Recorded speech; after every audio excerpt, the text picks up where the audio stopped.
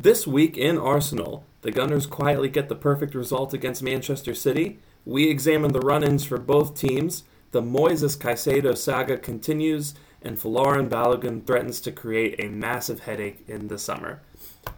Welcome in to episode 2 of This Week in Arsenal. I am Sham, also known as Aaron Shamsy. You can follow me on Twitter at DopeGooner. And here with me is the man himself, Sash, whom you can find on Twitter at LTArsenal. Sash, how you doing, man? How was your weekend?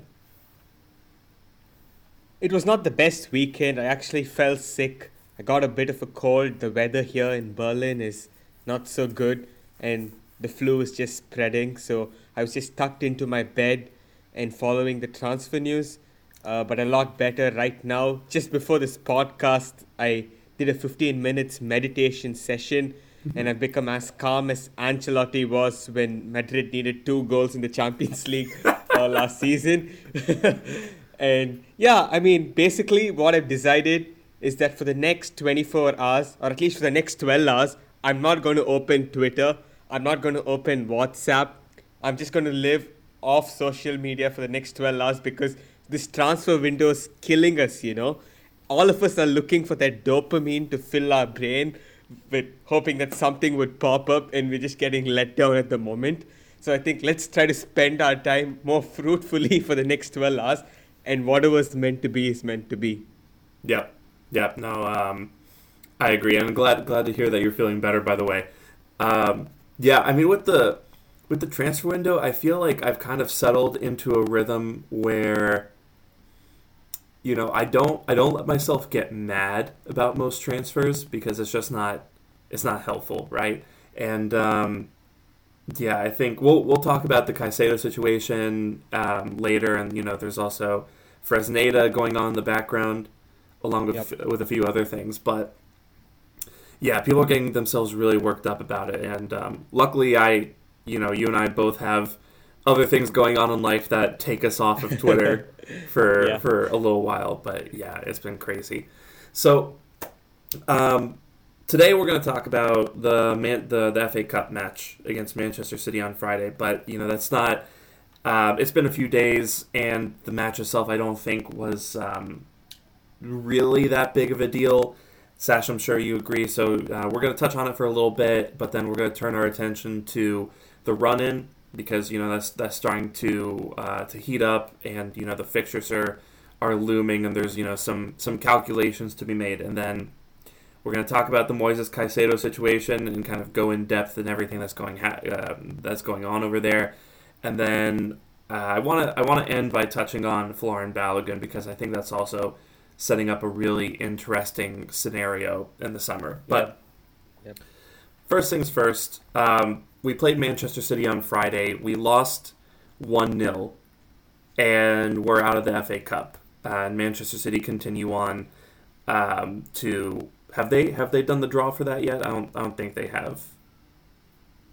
Yeah, I'm not following that. Like, I'm done with the competition for this year. I'm not watching any FA Cup games. I'm just focusing on the league. It's really funny because I saw a couple tweets from United fans saying something to the effect of, you know, hey, Arsenal fans, like, are you guys still in the FA Cup? Like, after they beat Reading. Which, you know, good for you that, you know, you're still chasing after the FA Cup like that. But, you know, it's a big part of our history, and I don't want to be disrespectful to the Cup. I know there's a lot of people, and, you know, at least some listeners who are, you know, really big fans of it, really, you know, view it as a big piece of silverware, and I don't disagree with that, but I just think this season we have the opportunity to achieve something really special, and the FA Cup might have gotten in the way of that. But we started a fairly changed side, right? We had 6 changes from our previous match against United. So we started Turner, we started Tomiyasu, Holding, Tierney, Fabio Vieira, and Trossard, Leandro Trossard, new signing. Mm-hmm. And it was, you know, still a fairly strong side. We played basically a full-strength City. I think they made 2 changes from their previous game, but Erling Haaland started, Kevin De Bruyne started, Rodri was in there, John Stones played. They had some big players in there. So it was an interesting match because obviously we're competing for the Premier League and there was this big narrative behind it. But I found the match really interesting because I was worried that we were gonna have trouble against them, and we really looked comfortable for the time being, or at least for the first half, and then the second half. City didn't take control, but they had a couple decisive moments, and just to talk about, just rattle off some numbers again, in terms of kind of painting a picture of how even it was. 0.3 expected goals per each side. This is once again coming from Canon Stats. 0.3 goals per each side. City had 8 shots. We had 5. 2 shots on target each. They had about 54% possession. We actually had more of the field tilt. We had 54% field tilt. More final third entries. We were even on zone 14 touches. We were even on deep touches. Progressive passes, we actually outdid them in that 19-16. So it was just a lot more even than I expected it to be. And I guess my first question, Sash, is what did you make of how even it was? Because we even we threatened them on multiple occasions. I think if we'd been maybe a little sharper on the day, we could have ended up winning it. But what do you make of the result and those underlying numbers and just overall how we appeared in that match and how even it was? Does that give you encouragement moving forward? Yeah, absolutely. I was pleasantly surprised by the performance on Friday. I was expecting City to beat us 3-0 or 4-0 because we were not playing I think 6 first team players, if I'm not mistaken. But I was very impressed with how certain players stepped up. I thought Trossard was insane. He was by far our best player in the first half. I also felt Matt Turner really did well throughout the game. He was so calm and assured. And even Fabio Vieira to a lesser degree, but I think he showed that he does have certain qualities, especially in a game in which we didn't dominate the ball as such and we did not work the ball into those pockets enough. I felt that he was really good in the few moments that he had, and even off the ball, he did a decent job for the team. So overall, I think the players that came in, they really did a good job. They filled in really well for the players they replaced. Apart from, I guess, a few players that we can touch upon as we go on in this podcast. But I think overall, it was a performance that we can be really proud of. And look, honestly, I probably should not put out a tweet saying this because I'll get roasted, but I can tell this to you on the podcast. And I would have preferred Arsenal losing this match over drawing the game and taking a replay, So I'm happy that we got it done with a respectable performance. And I think, honestly, City have more questions than answers at the end of the game. And we have more things to be positive about after the game. So I think it worked out well. I'm never happy when we lose. Arteta was not happy either. I don't want to throw the FA Cup either. I love Aaron Ramsey, as you know, and he's one of my favorite players. He's the king of the FA Cup and whatnot. But I think this season we have bigger fish to fry. And all in all, I was happy after Friday. I was not frustrated. I felt happy with that performance to go to Etihad and play the way we did. Not many teams will do that with their first team, let alone second team. So we can take a lot of positives from this match and we move forward. Yeah, no, I completely agree. I think the main thing I learned from that match is we shouldn't be worried about City. Obviously give them the respect that they've earned over the last decade or so, and they're still one of the best teams in the world. But watching some of our B players, right, up against them and doing very well, again, against a City team that didn't have that many changes, just 2, right? Trossard was just running that left flank, constantly creating problems. Holding, I have my opinion on Holding, but I think, he, even though he got targeted by Erling Haaland, he at least managed to keep him at bay for a half. Spot Um, on. yeah, and that's impressive in its own right. Saliba came on and he and Gabriel absolutely nullified him in the second half. But fair play to Holding. That's he did the job he was asked to do, and Fabio Vera I think held his own, especially dealing with Rodri. I think he looked pretty good in that respect. Like you said, Matt Turner was excellent. I think is really unlucky for that goal that Nathan Ake managed to slot away. So yeah, just watching some of our depth pieces perform, good to excellently against City was really encouraging, and it just kind of makes me think that if we have that full starting 11, if we have Saka and Odegaard and Partey and Xhaka and Saliba and Gabriel and Ramsdale, all starting together, and White didn't play a single minute in this match.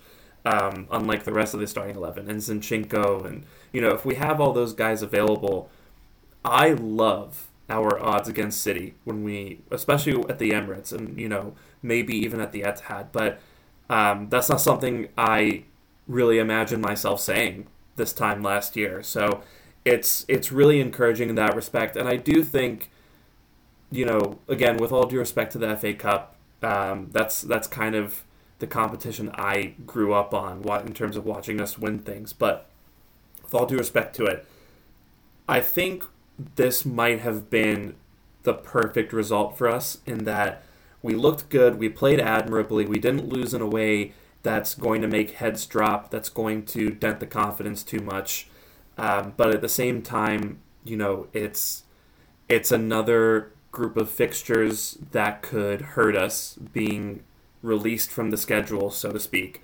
And it's more schedules piling up in what's going to be a ridiculously busy season for City moving forward. And we'll talk more in a little bit about just how much of a struggle I anticipate City having. But yeah, I think that's gonna be another string in our bow moving forward, and we did quite well. I do want to talk about a couple aspects of this. So first of all, Sambi played. I believe he got subbed on the second half for Thomas Partey. There was a bit of an injury concern there initially, but it turns out it's just a rib issue. Got an MRI for it. Expected to play this weekend against Everton. All good for Partey. But Sambi played, and he had a bit of a mixed performance, at least in the eyes of many people. But Sash, what did you think about Sambi's performance and how he did? And I guess I don't want to have this conversation too many times because I don't want to beat up on the player. But what are your general thoughts about Sambi in terms of his ability and in terms of perhaps his long-term future at Arsenal? Well, I think for Sambi, there's two elements to consider here. One is the reality and the other is the context. In terms of the reality of the situation, yes, he's absolutely not good enough to be Arsenal's number 6 as of this moment. But there's also a context to consider here because he comes to Arsenal from Anderlecht. He's so inexperienced at the top level, never played like Champions League or anything like that. He comes in and he straight away is asked to do like the job Thomas Partey does, which is to play as the lone six in like one of the best like possession based teams in Europe. I think that's a little bit unrealistic to expect, not just from Sambi, but from any player, to be honest.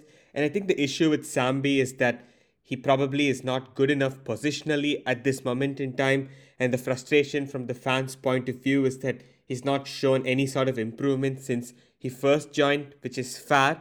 But I still think that this is a player that's hardly got any game time. And I actually did like a brief outline of Lokonga's like appearances and starts for Arsenal.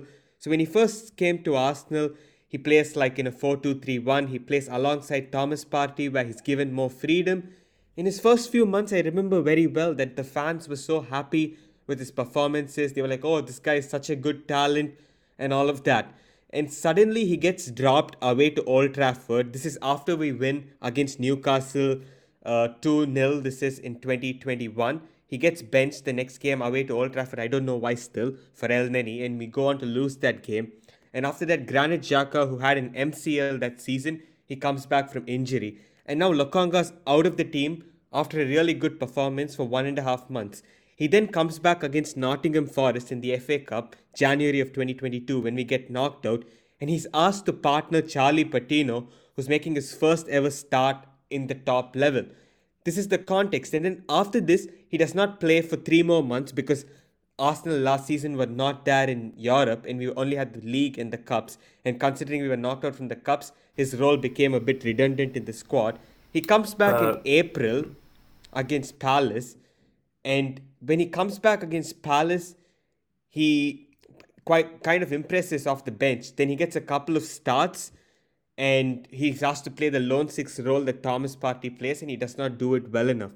And I think fundamentally that he's a player who's lacked the continuity and the stage that Arsenal's project is in right now. I don't believe that we can give him that sort of continuity. And regarding his performance against City, he was really poor for the goal and in general looked a bit off positionally. I don't want to obviously be too harsh on him beyond the point because he's a player that the club is looking to loan out and listen to offers for. So I think we just have to be calm and recognize the fact that we need another player there instead of sticking it on Sambi. Yeah, 100%. Sorry about me just randomly saying back there. My Bluetooth headphones randomly kicked on. So for a second I thought you just cut out, even though I can still see the volume bar going up and down. So I was trying to figure that out for a second. But yeah, no, yeah. I mean, I agree. I think, Sambi reminds me of a player that we would have signed between 2008 and 2015, right? Song-esque, right?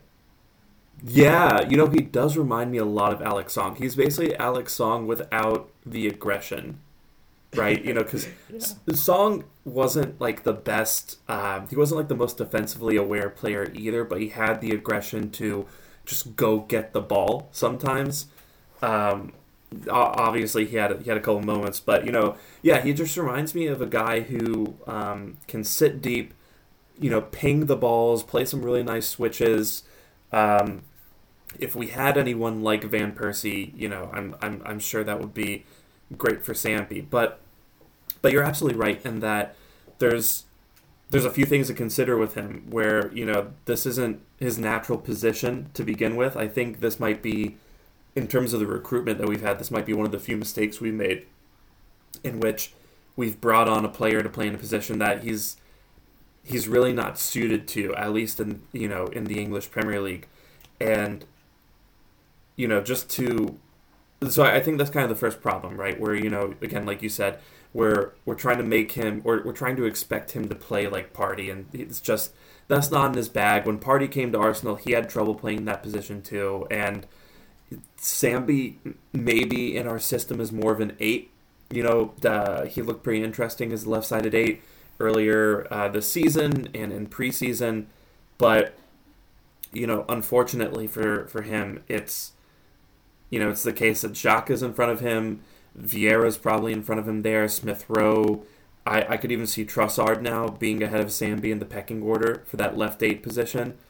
And so it's just a really tough spot for him to be in because, we're out here chasing Caicedo because we can't trust Sambi to play 6 if Thomas Partey goes down. Mohamed El Neni is suddenly made of glass. But, he's a really talented technical player, and he still had some good moments against City. He had some lovely switches and, long balls to Saka. He strung things together really nicely. Pretty secure on the ball for the most part. I know every once in a while he might lose it in the middle of the field. But, yeah, I think a lot of people have been very harsh on him by saying that he's not a good player at all and, he's not good enough to play for us. I'm not sure if that's true. I'm starting to wonder I'm starting to think his future might not be here, but not because he's not because he's not good enough, but because he just doesn't fit with us, and we're asking him to do things that he's not really set up to do. So it'll be interesting to see what happens with him. Do you think we'll end up loaning him out at some point? Because I know Burnley was sniffing around, and I think there's a French team that bid for him. I want to say Rennes. I'm not 100% sure though. It was Monaco, actually, AS Monaco. I think they had an 8 million bid turned down a couple of That's days what it ago. was. Yeah, yeah, yeah. Yeah. So, I think it is encouraging that we turned down a bid for him. Obviously, we still do see something in him, but I think one other thing that's been very unhelpful for Sambi is kind of the change in our situation, right? Last season, we were we finished fifth. We were trying to get into the Champions League, and Sambi was the backup to Party and El Neni, and that was kind of his role. And for a team that's trying to get into the Champions League, I think Sambi, if you have to play him 5 to 10 times a season as your number six, I think you can get away with that, especially with some of the other players that we have around him. But I think what's happened for him is because we're suddenly now competing for the title, the standards have jumped up dramatically and the expectations have followed, and Sambi hasn't really grown enough to to match that. So instead of having this time to train and learn from Arteta and slowly get better at whatever position he's being asked to play, suddenly he has to play like the backup on a title winning team because that's what we need him to be that's in a very short period of time. That's what things have changed into. So, I think that's definitely been quite a big switch up for him. And yeah, the expectations have just been dramatically raised for him. So I think a loan for him would be good, but honestly, I wouldn't be surprised if we sold him this summer because, I think Caicedo coming in, if we do make that happen, is probably going to be the nail in his coffin as a six. And then if we bring in Declan Rice, there's going to be another person in front of him at six. It's probably going to be another person in front of him at the left eight position because I personally think Rice might be the long-term replacement for Xhaka. So yeah, it's a tough situation for him. But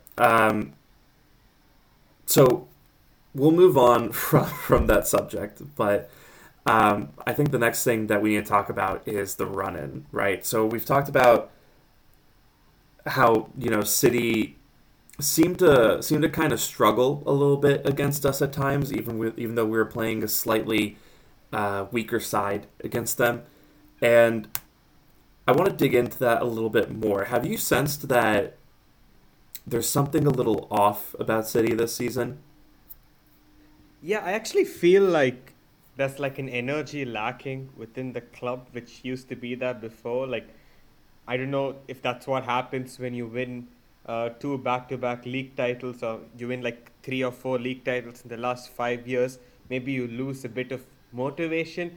I don't know. I don't know what it is, but it very much seems for City like their players, they're just used to winning the Premier League, and maybe, just maybe, they could have their hearts set out elsewhere.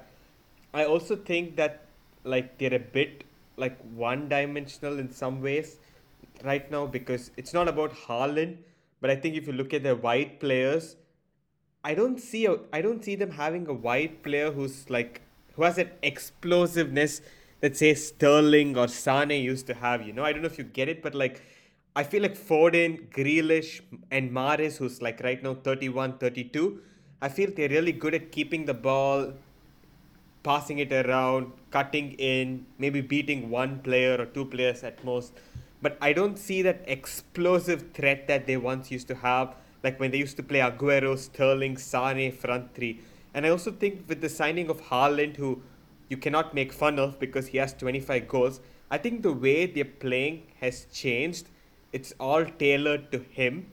And maybe they are experiencing like this season where they're trying to figure out how to play with him in the team. I'm not saying they're doing badly because of him, but I just think a lot of these factors compounded. And you could see the way Pep said that one team has that energy that we are lacking, And that he actually, the word he used actually was fire. he said that we lacked the fire of Arsenal like against Spurs in that first half. And that is something that I think we really have to use this season because we have not won the league since 2004. And I feel like the players, like we probably are more motivated to win it than City. City definitely have, I would not say a better starting 11 to be honest, because that's very disrespectful to a set of players who have achieved 50 points in 19 games. But I think City have more proven players. You know that they can react under pressure. You know, as you've seen in the past, that they've gone on this run of 15, 16 games where they just win continuously. If I'm not mistaken, in the 2018-19 season, I think the second half of the season, they won like 17 or 18 out of the last 19 games. Now, I don't see this Man City team doing that because every other away game, they keep dropping points. Like, I could see Man City getting to maybe something close to 90 points, but I cannot see them going beyond that, you know. And I think that this represents a massive opportunity for us to try to capitalize on it because this kind of thing will not happen every season. No, I mean, I think you're right, and like, I think, I think what happens a lot in sports is if you continuously win, if you are continuously on that team that wins championships, you know, the hunger starts to fade away a little bit. I think that's the hardest quality in all of professional sports to maintain, which is, you know, that hunger to, you know, even though you've done it already, that hunger to get back out there and compete again for titles and for championships as if they're your first one ever. You know, you see it in some of the best athletes around, right? You look at Tom Brady in the NFL, you look at Rafael Nadal in tennis, you look at, you know, Lionel Messi and Cristiano Ronaldo in football, and you see these guys who, you know, win on a routine basis and still have this drive and this determination to, you know, keep going, to keep trying to win as many titles as they can until their body gives out on them. So I think what's starting to happen a lot with City is you have players who are competing for, you know, their fifth Premier League, their fourth Premier League, and it's starting to feel not as important. You know, it's starting to feel like it honestly kind of strikes me as like the first time you drive a car, right? The first couple times you drive a car, you're like, this is amazing. You know, I can't believe I'm doing this. I've dreamed of doing this my entire life. You know, you love the freedom of it. But then after a couple of years of driving, you hate it. And it's that's probably not the best metaphor. But basically what I'm trying to say is that, you know, once you get that thing that you've dreamed of, it feels amazing. And then after that, you're like, the motivation to do it again naturally drops for a lot of people. So imagine if you're on your fourth or fifth championship, right? It's really hard to maintain that motivation to go after it. And I sometimes find myself worrying that maybe this is the exact situation that they needed to be motivated, where they have to chase after someone. Yep. And there were a couple, you know, there have been a couple indications of that in the last few weeks. I'm thinking of the Spurs match recently where they went down 2-0, and we all thought that City had dropped more points that we were about to be, you know, 80% favorites for the Premier League title. And then they came back in the second half and they scored 4 goals and absolutely thrashed Spurs. But it's also Spurs, right? It's also Spurs. They do stuff like this, don't they? They do. And I can imagine part of the team talk from Pep probably was, don't do this to Spurs. You can do this to anyone else. Don't do it to these losers. But yeah, and, you know, I also kind of wonder if taking Jesus and Zinchenko from them might have affected the team chemistry a little bit. Especially Zinchenko. I feel like he definitely was a big part of that locker room, and, you know, maintained the good spirits and maintained the camaraderie in there. And you even saw after the City match, right? He was hanging out. I think it was Kyle Walker and Kevin De Bruyne, if I'm not mistaken, or not. So he's hanging out with a couple of the City players, and they're, you know, messing around like old friends. And I wonder if maybe not having that presence in the locker room has affected them. Yeah. There's that whole situation with Joao Cancelo right now where he's suddenly going on loan to Bayern Munich, excuse me, for the rest of the season. And then I'm not sure if you saw this, but right after that there was a report saying that when Pep told him he wouldn't be starting against Arsenal in the FA Cup, he had a really negative reaction to that and basically had it out with Guardiola. And Guardiola said, okay. Cancelo threatened to leave. And then Guardiola said, okay, well, I don't care. If you want to leave, then leave. Which has always been Guardiola's thing with his players, right? Where no player is bigger than the club. If you don't want to be there, then you don't have to be there, and we'll get someone else. Has always kind of been the vibe. So it's just there's just little sounds coming out of that camp right now that indicate that things aren't as rosy as they were in the last few seasons. So that might play into the title challenge. And so in that vein, I think let's look at the fixtures that we have coming up and kind of compare the run-ins for us and City and kind of talk about how encouraging the fixtures look, how many points. I think it's better to frame it in terms of how many points City need to overtake us. Yep. And just see how we feel about our odds at the end of it. So our next few I'll just do all 19. Our remaining 19 fixtures are Everton away, Brentford home, City home, 3 points. Villa. 3 points for each of these 3 games. Man, if we beat City, I will book a hotel in London for the second weekend of May. Villa away, Leicester away, Bournemouth home, Fulham away, Palace home, Leeds home, Liverpool away, West Ham away, Southampton home, City away, Chelsea home, Newcastle away, Brighton home, Forest away, Wolves home. Right? So that's us. And honestly, those first several fixtures, between Everton and us traveling to Anfield, I like our odds a lot at getting at least 20 points out of those fixtures, right? We're playing a lot of teams in the bottom half of the table. City coming to the Emirates. I think I've hit a point now where I think we can beat anybody at the Emirates. If you told me prime Barcelona were playing us next weekend at the Emirates Stadium, I think we'd have a shot. Yep. And so, how do you feel about that run of fixtures? I mean, do you see anything in there that's going to trip us up, or do you think that's how many games is that? Do you think that's 27 points in the bag? You know something? I genuinely think, forget the first 10 games, because I think all of them are extremely winnable fixtures. But apart from that, I'm not really threatened by any fixture as such where I'm like, oh shit, we are not going to win this kind of fixture, where in the past where we used to write off Liverpool away, City away as guaranteed L's.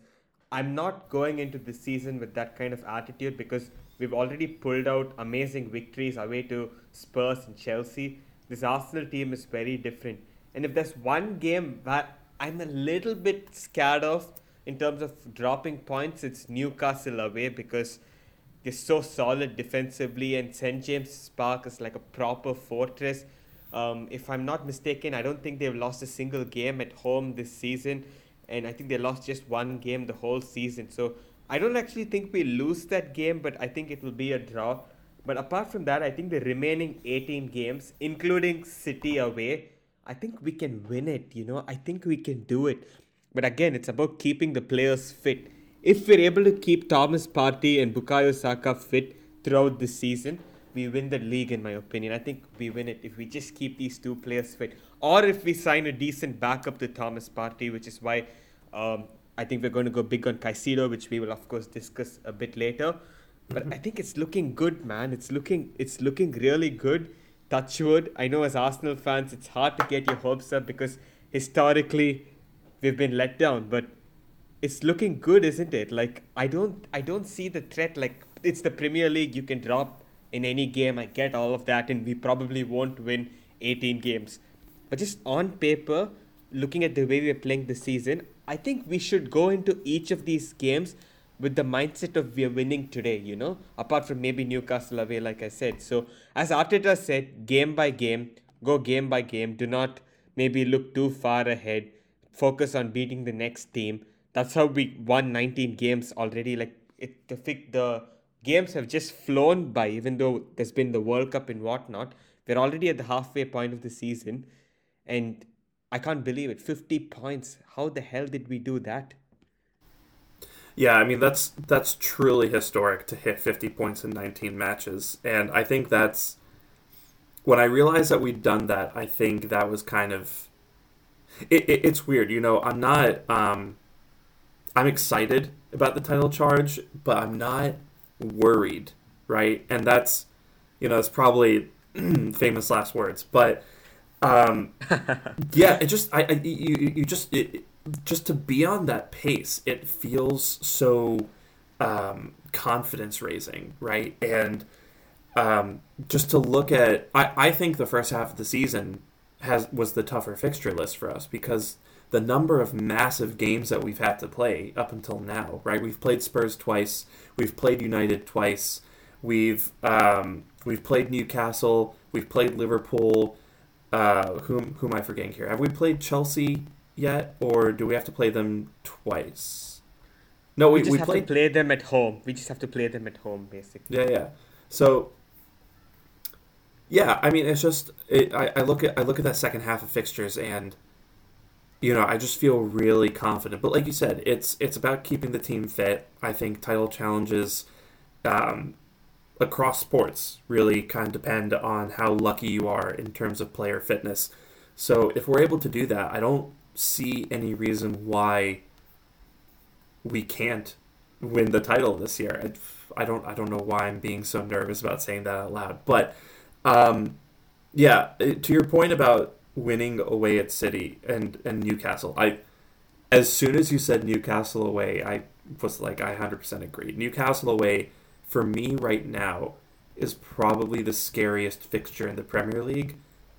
And then there are two other away matches that I hate more than City away right now.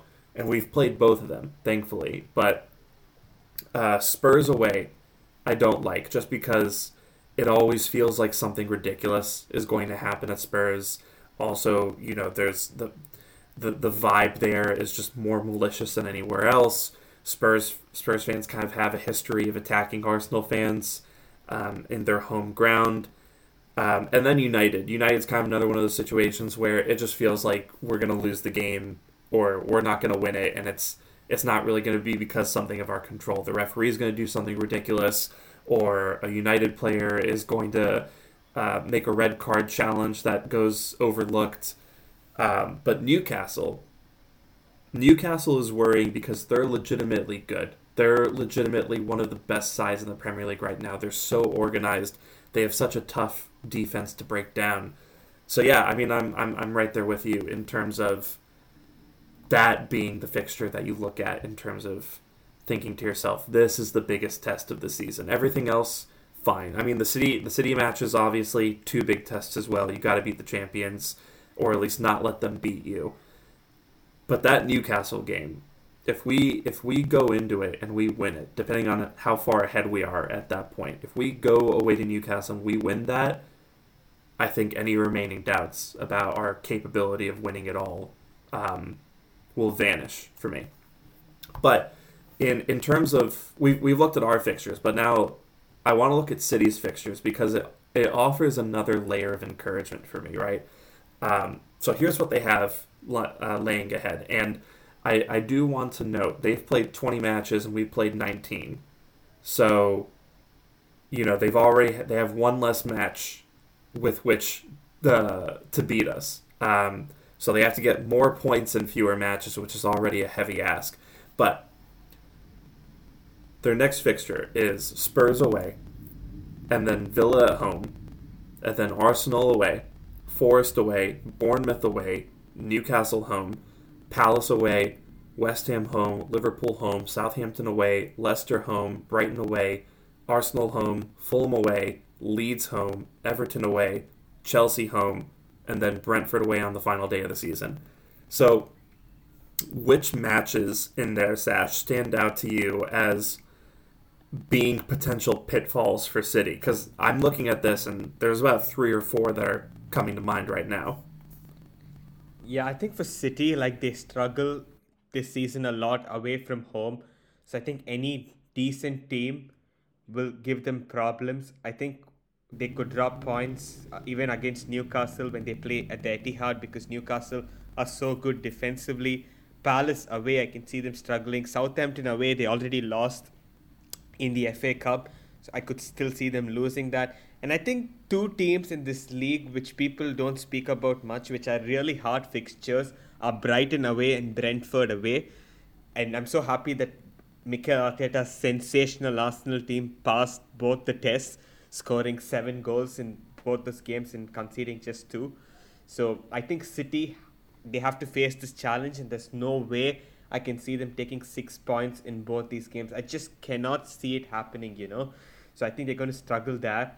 And they're also playing Everton towards the end of the season away from home. And I think Goodison Park, where the team is fighting for relegation, they turn into 2011 Barcelona. So I won't be surprised if they get points off City as well. And of course, they have to face us twice, which I think will be difficult for them. Like I don't see us losing either of those 2 games. Again, if we have our players fit, I don't see us losing either game. So I think there are a lot of pitfalls for City and much fewer for Arsenal. And you also have to consider the fact that most of City's remaining games are away from home. I think they have 18 games remaining, out of which, if I'm not mistaken, 10 of them are away from home and only 8 of them are at home. So that's going to, I think, make a huge difference. And for Arsenal, I think it's the other way around, if I'm not wrong. So we have 19 games left, and I think 10 or 11 are at home and the remaining are away from home. So we have that advantage. And look, if the title race is going to get close, some of these details make a huge difference. But again, it's looking really good. It's looking really good. Yeah, I mean, there's, based on the current form that we've seen from City and based on, the kind of negative vibe we've been hearing about in their camp, and they seem to just be, shedding players from their squad and making it thinner and thinner. Spurs away, I think, could be a problem for them. I like you said, I feel confident about our odds against them in both matches. We have to play against them, and then they have to play Newcastle, which I think is going to be difficult for them. And then I don't think you can underestimate that Brighton away fixture as a really tricky one for them, and maybe even Fulham away, right? So they have a lot of really difficult matches to play, and potential points dropped in a variety of different matches here. And so, I'm not going to sit here and say that City are going to get 35 of their next available 54 points, but I think it is really possible that they do drop a decent number. And again, they only have 18 matches left, which means they only have 54 points remaining on the table. They have 45 right now. We have 50 with a game in hand. So I think they need probably 50 to guarantee finishing above us, which means they can only drop 4 points. And I have a hard time looking at this fixture list and seeing them dropping only 4 points. Do you agree with that? Yeah, I think absolutely. I cannot see them going on a run like they did in 2018-19. So if they're to drop just 4 points in their next 18 games, they'll have to do what they did 4 years back with. They had a really good team then. Aguero, Sane, Sterling, players in their prime. And you made a really interesting point about like the leadership issue that, like with Zinchenko leaving. You also have to consider that couple of seasons back, Company left, and last season Fernandinho left. So I don't know if they're the same City team. Like, who are the leaders? Like, who you look at City, and the only proper leader that I think they have is like Ruben Diaz. But apart from that, like I don't see many. Rodri to an extent, but it's not like the old City side. So I mean, Maybe De they'll have to do Bruyne. something. Yeah, maybe De Bruyne to an extent, yeah. But even he, like, I don't know, sometimes when the going gets tough, even he sometimes can drift in and out of games. And Hmm. I just think they lack something. And if you look at City's documentary as well, the most vocal players were guys like Company, in the dressing room. Like, even though he was injured a lot, he was such a good presence to have. So I'm quite intrigued to see actually like how they cope with this. And they also had the best young manager in the world as an assistant coach back then. That's not the case right now. So I'm quite intrigued to see what happens if they do it. I just cannot see them doing it. I cannot see them doing it. In fact, I think their form in the second half of the season will be slightly worse than the first half of the season, where I think they got 42 points in the first 19 games. So I see them doing something similar, 42 max, absolute max, I think 45 in the second half of the season. You also have to factor in that they're playing the Champions League, and that is going to like add additional fixtures, and obviously their priorities is to win the Champions League, because that's the one big black mark on Pep and City. So I can see them probably finishing the season with this is the upper limit, like 87 points probably. Um, and I think 90 points should do it, man. I think it should do it. Which is, I think, Yeah, about 13 wins and a draw from the remaining 19 games, which I think is doable the way we're going. But yeah, game by game. yeah, and that's the thing, right? We're just looking at their Premier League fixtures, but they have, like we all know by now, they have more FA Cup games coming up. They might have to play Mm-hmm. United. They might have to play Spurs to win that, and then they're in the Champions League, which seems to be their main focus right now because that's still the trophy that they haven't achieved. That's still the one that they look at as being special, as being that kind of forbidden fruit. So they're definitely focusing on that, and right now their upcoming fixtures in that would be against RB Leipzig, which is not an easy task at all. And so they have all this going on, and I find it I find it difficult to see this really thin squad they have. Excuse me, this really thin squad they have making it that distance, right? Because against us, Leandro Trossard basically ran John Stones' hamstring off his leg, and I don't think they have enough players really to spread all those minutes around and make that work well. So, yeah, I mean, after talking about this, I honestly do feel even more confident in our odds. Obviously, we still have to go do it, and we still have to keep our own squad fit, and make sure that our own key players are available. And if they can't be available, then we have to make sure that there's depth behind them and reliable cover. And to that end, we have obviously been chasing after one Moises Caicedo from Brighton, 21-year-old Ecuadorian midfielder, really, really talented. Um, I think Brighton only signed him for a few £1 million, and as of this recording, our last bid, I believe, was £70 million plus 5 in add-ons. Sounds like we're mulling over going back again. Sounds like Brighton have kind of softened their stance from being adamant that he's not for sale to reports coming out saying they'd take 90 million, and the most recent reports in that regard have stated that 80 million might be enough to tempt Brighton into selling. So we'll see how the negotiations go. But Sash, how do you feel about Moises Caicedo? Do you think he's a good enough player to make a difference for us, and how do you see him fitting into the team? Yeah, so before I answer your question, I just violated my own rule of not checking Twitter, and I just went on Twitter as we were speaking.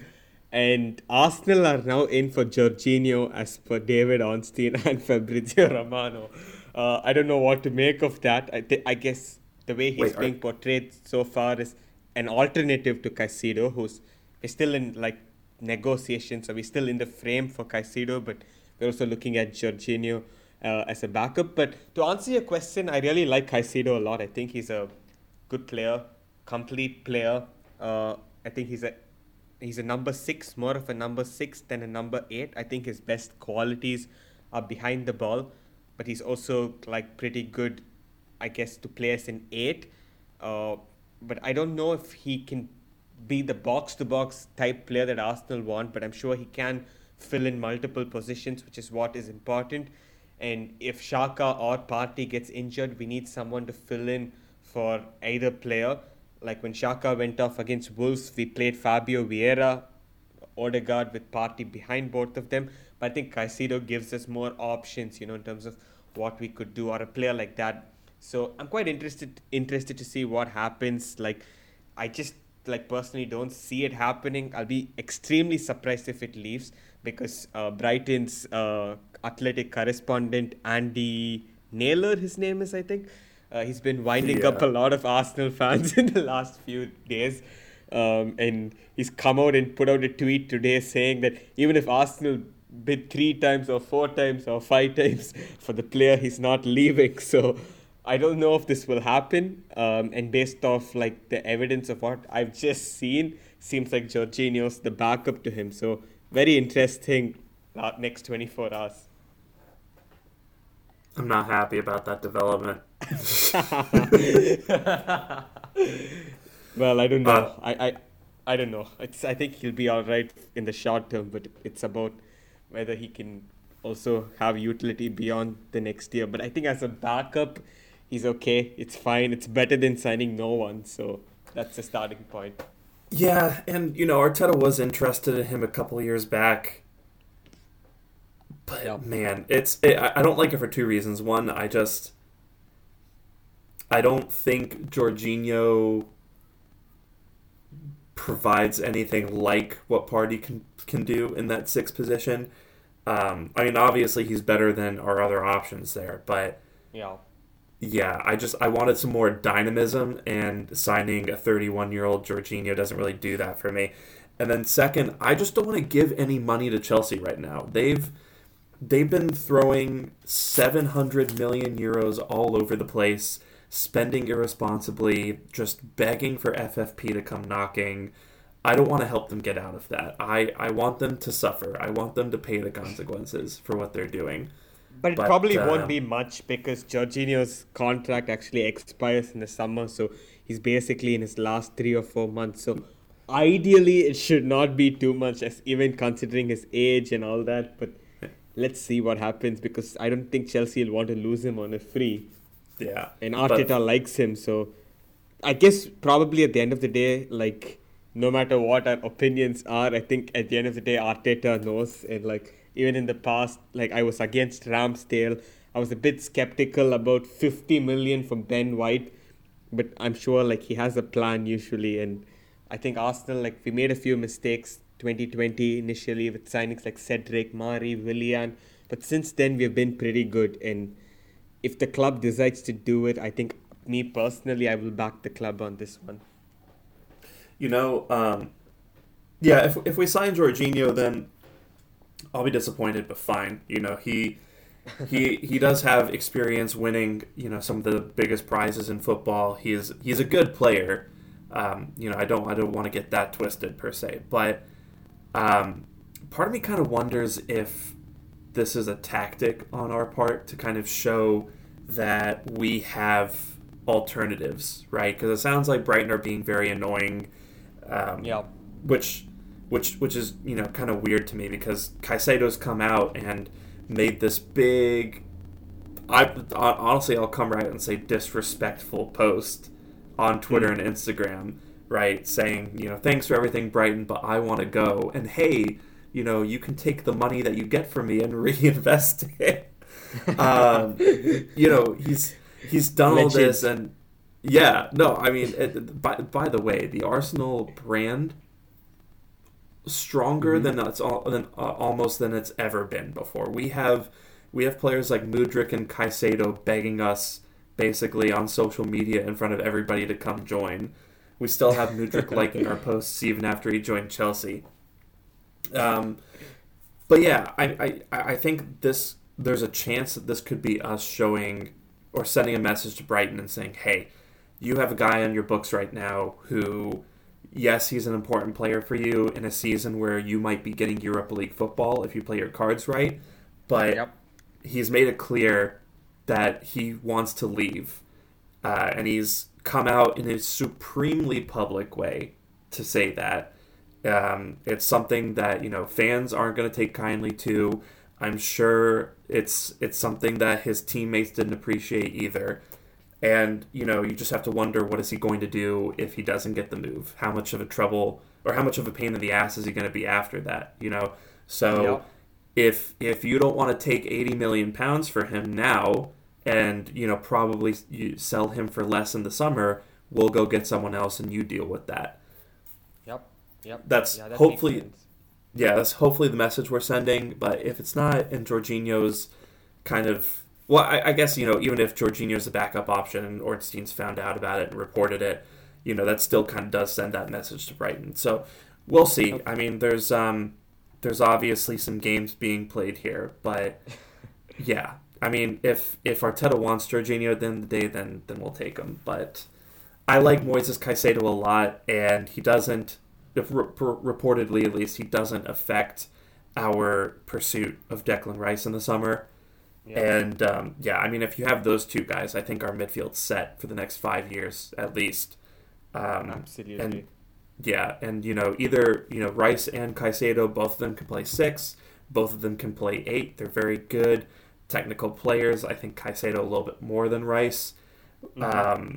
But they both have great engines. I think Caicedo maybe needs to get a little bit more built, a little bit physically stronger.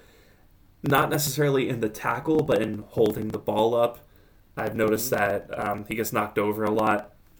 But yeah, just excellent player, really high ceiling, and yeah, we'll see what happens with that. Also, right, it's quite interesting. Sorry to cut you off there, but it's quite interesting that we're looking to go so big. I think on two midfielders, we're looking to spend. I mean, assuming Caicedo goes through, which is very up in the air right now. The very fact we're willing to commit about 170 to 180 million on two players to strengthen the spine of the team tells you everything you need to know about how the board and Arteta see this rebuild. Because even if you look at the players who might leave in the summer, El Neni is going to leave, his contract expires. Lokonga, I surely see him leaving the club as well. And in addition to these two, you have to recognize that Xhaka and Partey, they're also entering their 30s. So you can see why they're trying to refresh the midfield a bit and invest in it, because Caicedo and Rice would stay for the long term. Which is one thing I'm a bit surprised about, actually, that we're linked with Jorginho, because it would be adding another 30-plus-year-old midfielder, which is okay in the short term, but maybe you have a problem in a couple of years. So we'll just have to wait and see how this all pans out. Yeah, and I think with Caicedo, if he's the future of your midfield, if this guy's supposed to come in and replace Partey in the long term, then I don't like doing this all the time, but you pay whatever it takes within reason, right? Anything I think short of 95 million is gonna look fine in a few years if he comes to Arsenal and just absolutely balls out for us, right? And the risks are very limited. Obviously, he plays for a team that does high pressing, very technically gifted players.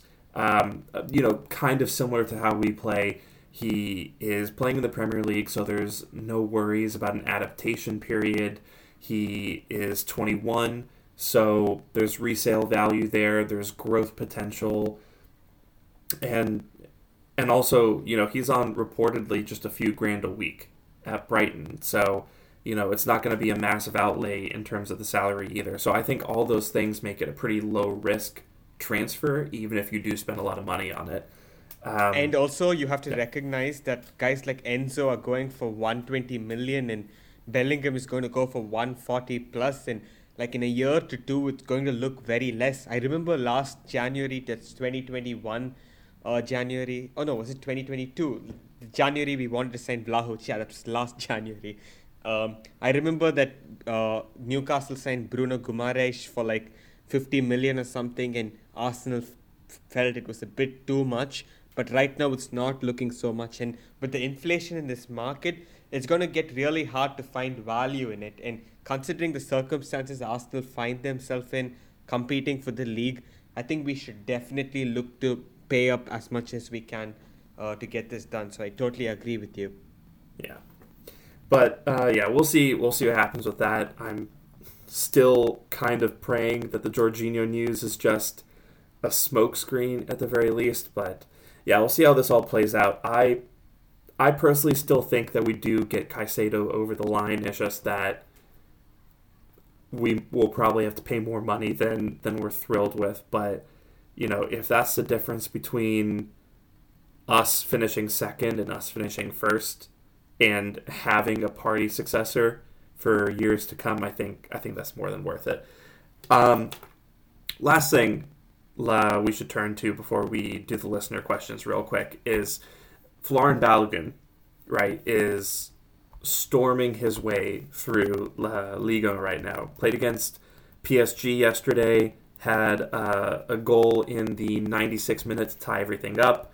Got a pretty nice pass, and basically just sprinted past. I think it was Marquinhos and Sergio Ramos playing that match. Exactly. Yep. Yeah. He sprinted past them, rounded Donnarumma again in the 96th minute, tucked it home, and got the draw for PSG. So currently in the league, he has 12 goals and 2 assists in 20 appearances, which I think is an excellent return. So I think it's starting to beg the question of what does Arsenal do with him when he comes back in the summer? And, he's going to want game time. He's making quite a name for himself. It sounds like we have a pretty expensive and busy summer lined up. So we're definitely going to have to sell people in order to offset that outlay.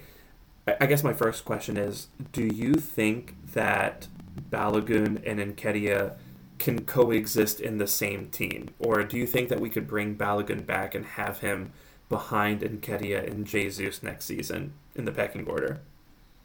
It's actually going to be quite interesting, because firstly, Jesus can also play out wide. And I think Arsenal, we're pretty much set for the left wing. We have Martinelli there, we have Trossard there.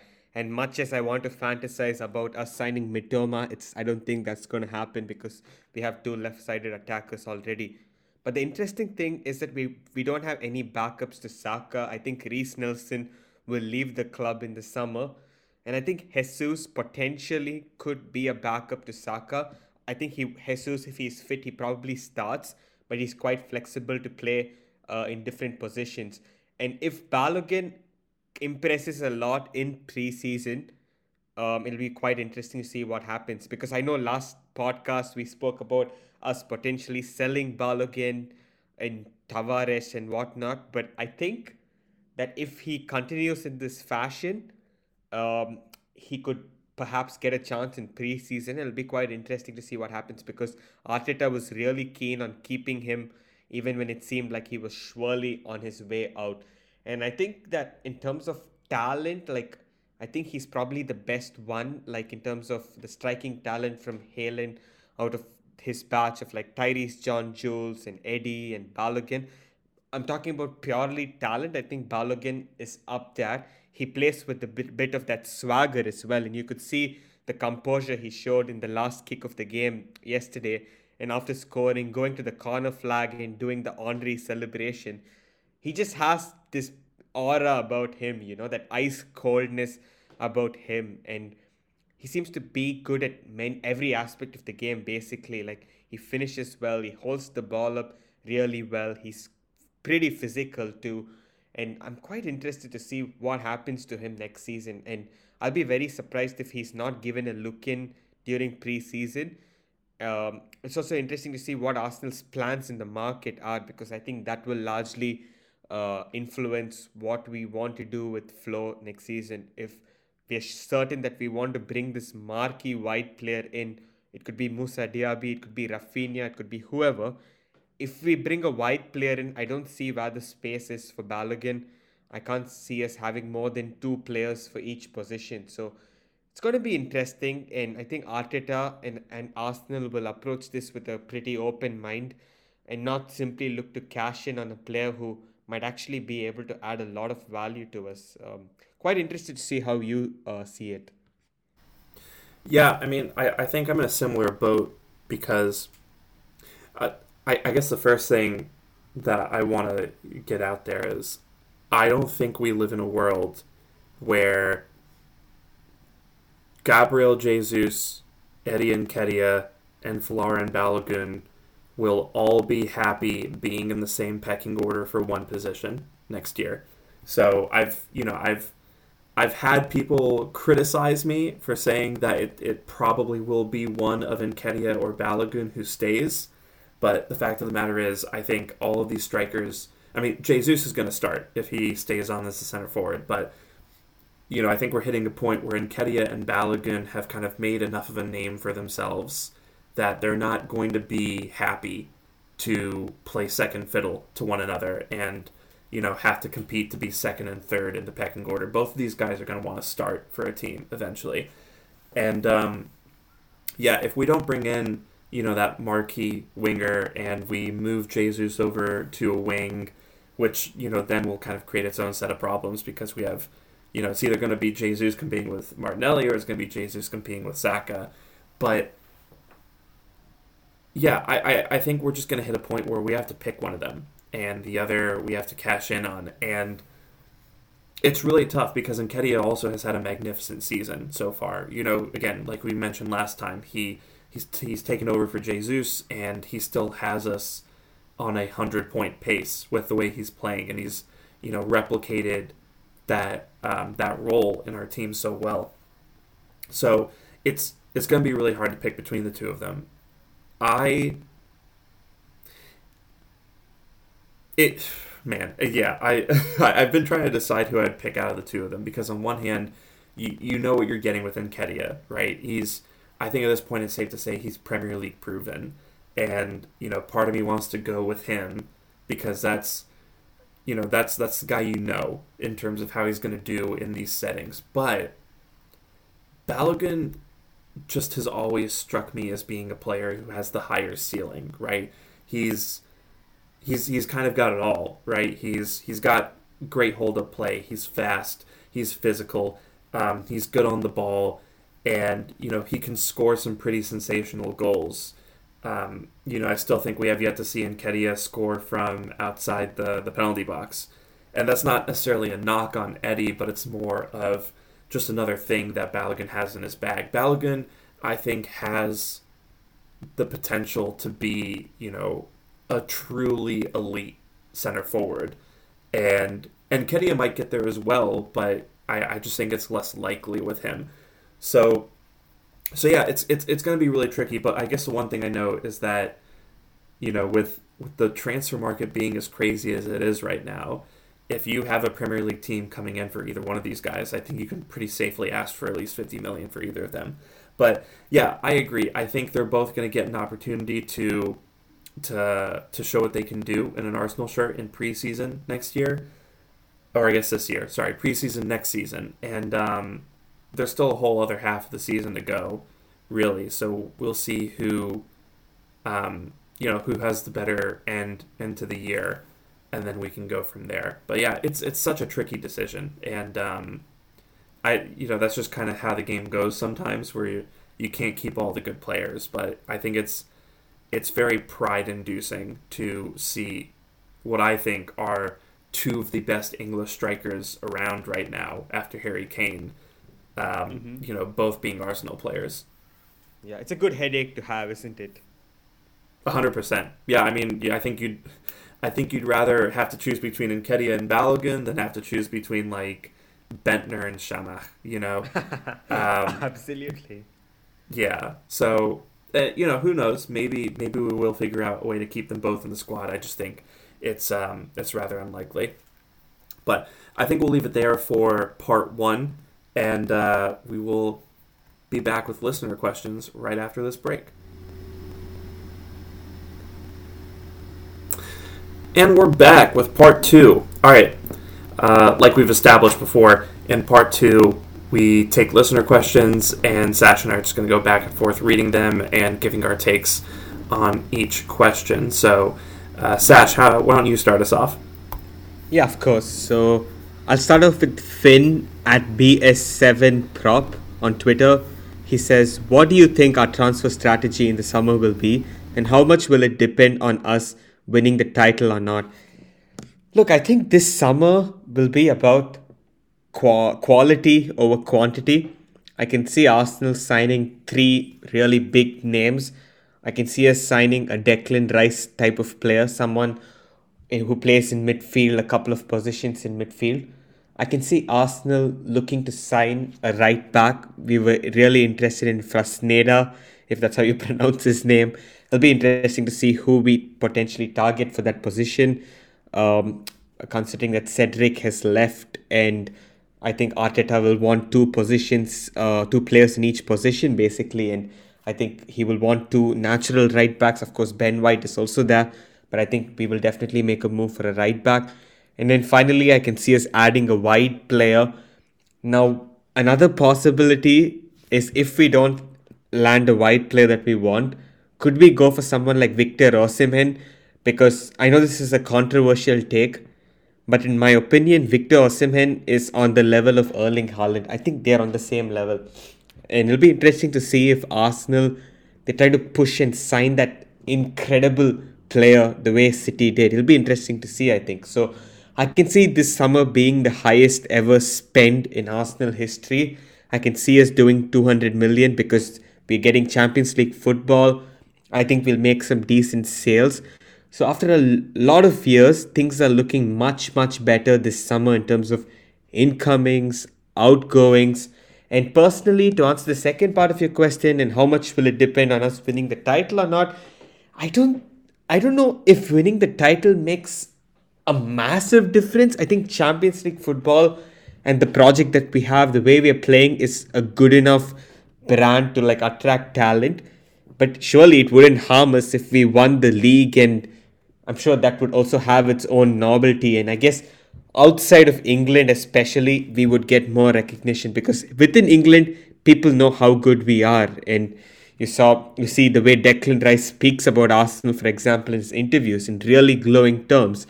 But I think abroad, if Arsenal want that recognition, I don't know, from a league like Italy or Spain, winning the league would send a huge statement, I think. And that'll be interesting to see. What are your thoughts, Sham?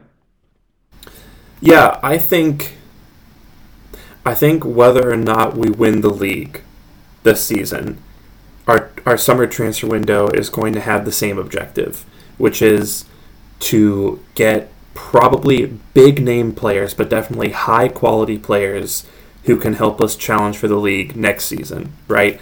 So, obviously Declan Rice is on the agenda for next summer. I agree. I think we're going to go after a big forward. We were kind of interested in Moussa Diaby earlier this month. Rafael Leao is a name I've heard loosely talked about. There's plenty of wide options there. But I mean, I do kind of agree on the Osimhen thing. I just think he's such an excellent forward. If he's not on the level of Haaland, he's probably the second best in the world still. And, we have a guy like Jesus who is versatile enough where we can play him alongside Osimhen on the wings, and that will give us more quality out wide between Jesus and Saka and Martinelli. So, I think it's a move that makes sense, but I think one way or another we are going to get a pretty big name forward. So, yeah, I think 2 signings, 2 big, starting 11 worthy signings are going to be on the table for us this summer, and then we'll probably make 1 or 2 speculative smaller additions here and there, like your Fabio Vieira type signings as well. But yeah, I'm expecting something of a blockbuster summer, and yeah, I think the only difference between what happens if we win the league and what happens if we don't is, there's maybe an upper echelon of player that we're not going to entice next season if for all, I'm not going to say bottle, but if things don't work out for us this year, that might put off one or two, of the reach players for us, right? So, I think that's going to be the strategy for us this summer. I think we're just going to go big. I think we're nearing kind of the end game for Arteta. I'm not saying he's going to leave anytime soon, but I'm like, for this project, I think we're kind of nearing the end game, the culmination of it, where we've assembled a team that's capable of competing on all fronts, and we're going to get the final couple pieces for that this summer. And all right, I'll read the next question, which is from Yembele at Verge59. And he asks, what do you make of Arsenal's approach during this window, knowing that we needed a wide forward and a center midfielder? Are we slow in larger deals like Mudryk and Caicedo, or cautious? I definitely think it's more of the cautious side. I think generally, not just Arsenal fans, but football fans don't understand how negotiations work and the several different factors at play for when you are negotiating for a player. A lot of people just kind of view it as, oh, what's the price? I'm going to pay it, as if we're talking about a grapefruit at the supermarket. And that's just not really how it works, right? First of all, you're kind of trying to establish a range of value when you make that first bid, right? So a lot of people get mad at us for bidding too low the first time around, but you have to send that message that because I'm bidding here, I'm only going to go so high, so keep that in mind. And, there's obviously an opportunity cost for when we drop 9 figures on a player, because what does that mean for our transfers down the line? Are we going to have enough money to do that? Are we going to be able to pay the increased salaries of guys like Saka and Martinelli and Saliba if we're spending that money, on a Mudryk, and, bringing him in for basically £100 million and then paying him, 150, 175 a week on top of that. There's that to consider. And then there's the general kind of message that you're putting out to teams you might negotiate with in the future, where, if you pay $100 million for a Mudryk, what happens if when you want a Rafael Leao? What happens if you want a Matoma?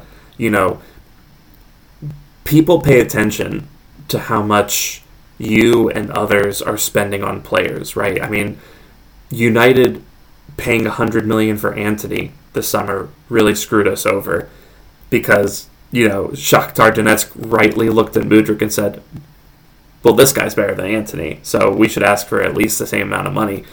So I just think there's a lot of things to consider. And also, even if it's just not you're affecting the whole market, right? Like I said with the Antony comment, we're dealing with inflated prices for wide players simply because of what happened this summer, and because there's more and more money being thrown around generally by Premier League teams. The prices have gone up, seemingly every single transfer window. So, I think we have valuations and we try to stick to them. And by sticking to them, we're slowly but surely kind of building a reputation for not being a club that's going to be bullied into paying something wild. And I think that's kind of the tug of war that we're engaged in with Brighton right now, where they know we really want this player. They know that El Nani is probably done for the season, and they know that we have money to spend. But, kind of on the other end of that, we're trying to convey this idea that no player is worth, insane amounts of money to us, and we are more than happy to walk away and find another player who, at least comes close to the profile that we're looking for. So it is frustrating at times to watch the likes of Chelsea and United throw their money around like it's nothing, and get these big names and see the pictures with them, with the shirts on, and see the Fabrizio Romano "here we go" tweets. But I think the long game that we're playing in terms of our transfer strategy will pay dividends. Sorry, and I think it's important to look at how City have conducted themselves in the transfer market, where they very rarely will pay more than 50 million for a player, and their biggest signing, Jack Grealish, for 100 million. Look how that's worked out. I think he's been a little bit better than people have made out, but if you're paying 100 million, that's supposed to be a game-changing player, not a guy who comes off the bench as a change of pace for Foden and Mahrez. So. I don't think we're slow. I don't think Edu is incompetent. I just think we're conducting a strategy that requires a lot of patience, and far more patience than a lot of our fans have. And frankly, there's just a lot of nuance and negotiations that many of our fans fail to appreciate. But Sash, what do you think? I think you absolutely hit the nail on the head with every single thing you said, and I could not agree more. But if there's just one thing I would like to add, and this is purely from a fan point of view, it's mentally draining to get involved in these transfer sagas. Like once you're really invested in a player like Mudryk, like you get linked to him, you see these encouraging reports that Arsenal are confident of striking a deal, and then you start studying the player, watching his comms, fantasizing about how he would be in your team, and then seeing other teams coming and hijacking. It's quite frustrating. And I think from Arsenal's point of view, they need to see how they can do this better, because we've been linked to a lot of players that cost above 50 million, whether it's Lisandro Martinez, Rafinha, you saw Mudryk, and now Caicedo, and all these players, Vlahovic last January, and we missed out on all these players for different reasons. But I just think that there has to be a way we start getting these deals over the line. I'm not saying you can't compete without doing those big deals, because we've obviously built something really good by keeping the spending for players within 50 million in the last couple of years. But I think Arsenal need to find something extra. I don't know what strategy they have to follow. Maybe it's keeping transfers really quiet, not making sure that things don't leak to the media, and trying to get the deals over the line through that. But I think personally that we are at the stage in our project now where we have to see at least 2-3 of these 70 million, 80 million deals. Sometimes you just have to pay for the quality. You have to pay the premium. You have to pay what the market wants. And I get it. Arsenal have their valuations. They really run well now. I get all of this. But sometimes you have to stretch a bit. And I think we will see that from Arsenal this summer with at least a couple of deals like Declan Rice. I can definitely see Arsenal going 80 to 100 for him, because they really want him and they feel he will fit whatever they need as well. So I think we will make that exception. It's just about getting it over the line, getting these deals over the line. And I'm quite confident that the club is going to do just that. Coming now to the last question. Wait, can I just make one more point real quick? Yeah, of course. Yeah, so I think another thing to keep in mind with the Caicedo deal especially is that, like you said, we want Rice in the summer. So if we're spending 100 million on Caicedo to, within the next 2 days, how's that going to impact our negotiations with West Ham in the summer? Where they look at January and they say, you spent 100 million, you spent 95 million on Caicedo. So the price no longer is 70 million for Declan Rice. We want 120 or something like that. And yeah, I think at the end of the day, in terms of what we can do to get negotiations over the line, I think there's 3 things you can control in negotiations, and that's what you offer, how you offer it, and who you offer it to. And the first couple things I don't really have a problem with. If we're sticking to valuations and trying to play the smart long game, that's fine. If I don't think we're being particularly disrespectful. I think I see this narrative going around that we're going behind clubs' backs and talking to their players beforehand. That's how all transfers work, basically. You have to make sure that you're going to be bidding for a player who wants to come in the first place. But I think the third thing is something that we can do better, where we can learn from our experiences and learn from the the Mudryk situation and the Vlahovic situation especially, where we were kind of just dealing with unserious clubs. And we were dealing with situations where there was a preferred buyer and then there was us. And it just felt like, we were being used to drive the price up a little bit. So if we can learn from those situations and learn to sniff them out a little bit, and maybe even start keeping a do not negotiate with list, maybe we'll avoid more of these sagas. And there is also something to be said about cutting out the leaks. Yeah, absolutely. Could not agree more. So on that note, let's go to the last question from Amit Karajagi. You can find him on Twitter at Amit Karajagi. He says, if only one can be bought, Caicedo at 80 million now, or Declan Rice in the summer at 90 to 100 mil, who would you go for? Oof, that's a really hard question, because on one hand, you want to win the league title right now, but on the other hand, you don't want to miss out on a player like Declan Rice. But what I would say is that if you're able to get Caicedo now for 80 million, definitely go for that, because he's available. If you know you're willing to pay 80 million for a really good player, go for it. Absolute team. Now, there's no guarantee quote some obscene price in the summer, so there's no guarantee of that happening. So I think in the transfer market, sometimes you can wait, like the way we waited and got Gabriel Jesus in the summer for 45 million.